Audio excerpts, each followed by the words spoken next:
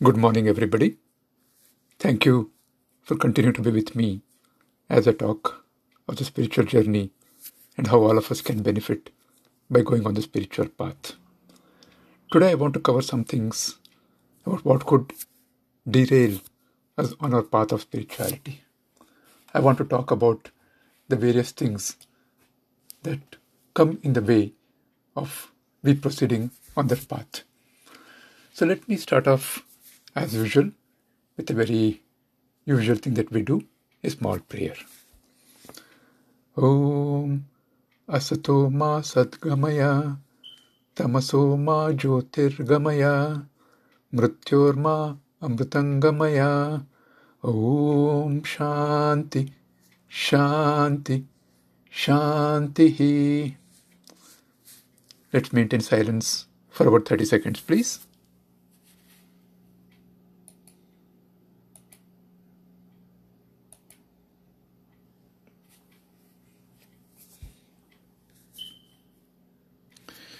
Okay, welcome back. As I mentioned, since we're looking for a spiritual awakening or going on the spiritual path, that's all a very good thing that most of us have started. But very often, there are a set of barriers that one should be aware of. I want to today talk about some of those barriers, some of those obstacles which prevent us from becoming the type of person that we really want to be by going on the spiritual path. Let us start off with the first one. Sheer ignorance.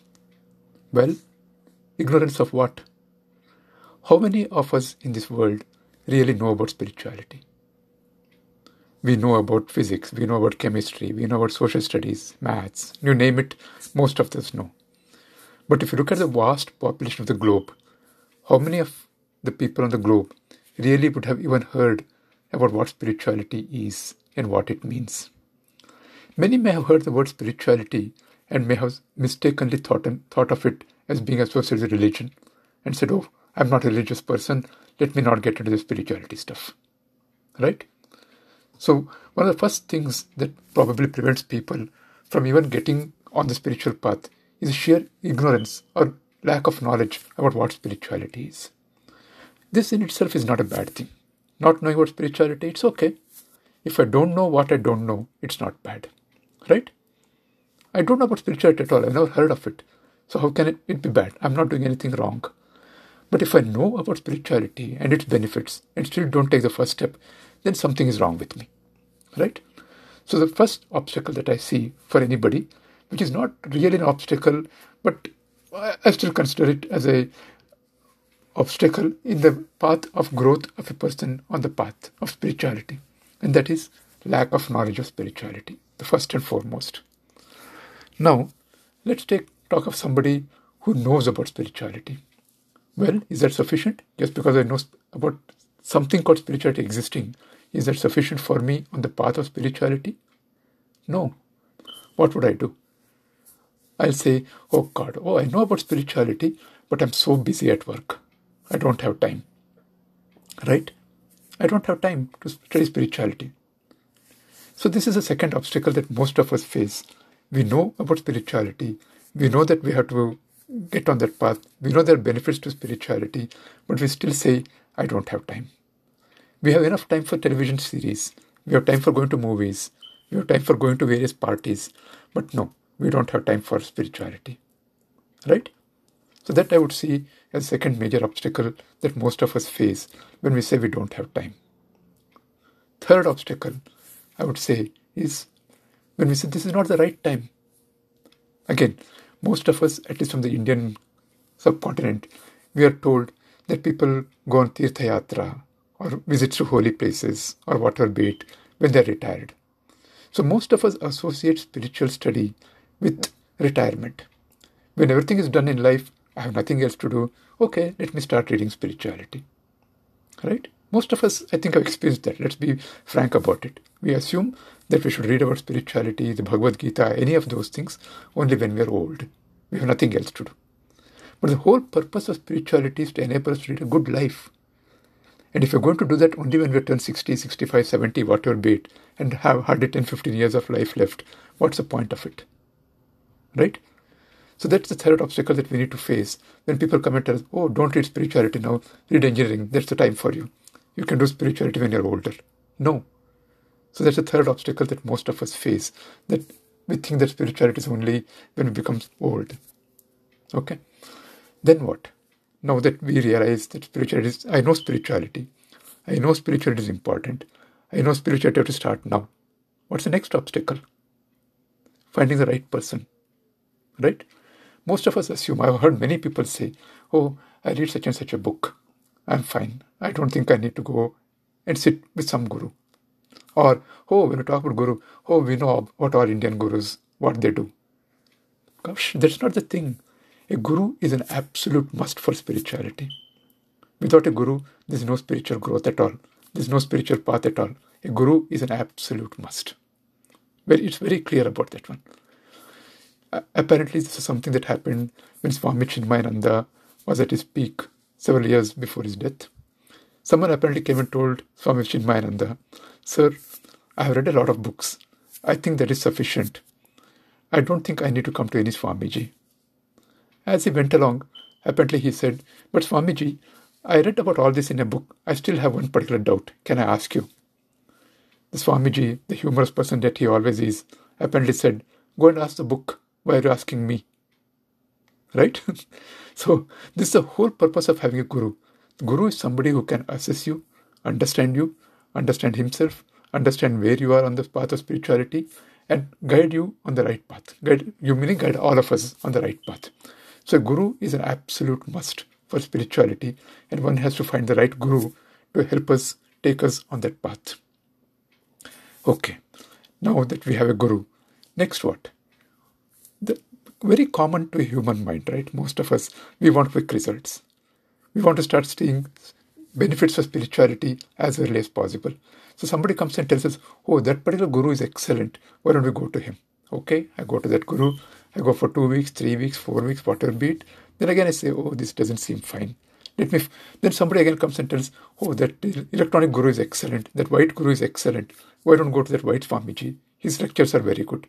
So I start going to that white Swamiji. I go for a couple of weeks, couple of months, whatever be it. Nothing happens. This is not the way it is. Once you decide on a guru, once you make the right selection of a guru based on whatever you think you want, when you ask the guru the right type of questions, when you get the right type of answers, when you're convinced that that is a guru, one has to stick to that guru. One has to follow the guru. Come up to a particular stage. This happens to everybody. Everybody. Even Swami Chinmayananda went to one guru, then he went to another guru for getting his sannyas. It happened to Buddha. Buddha went to multiple gurus. But finally, when he chose his guru, that was the final one. So that's what one has to happen. Choose a person, make the right choice, understand that the person has knowledge, be sure that the person can answer your questions and your doubts without any fear, then stick to that guru. Right? But most of us make the mistake of shifting from one guru to another, one ism to another ism, and that spoils the whole thing, and that we are not able to go forward at all. Right?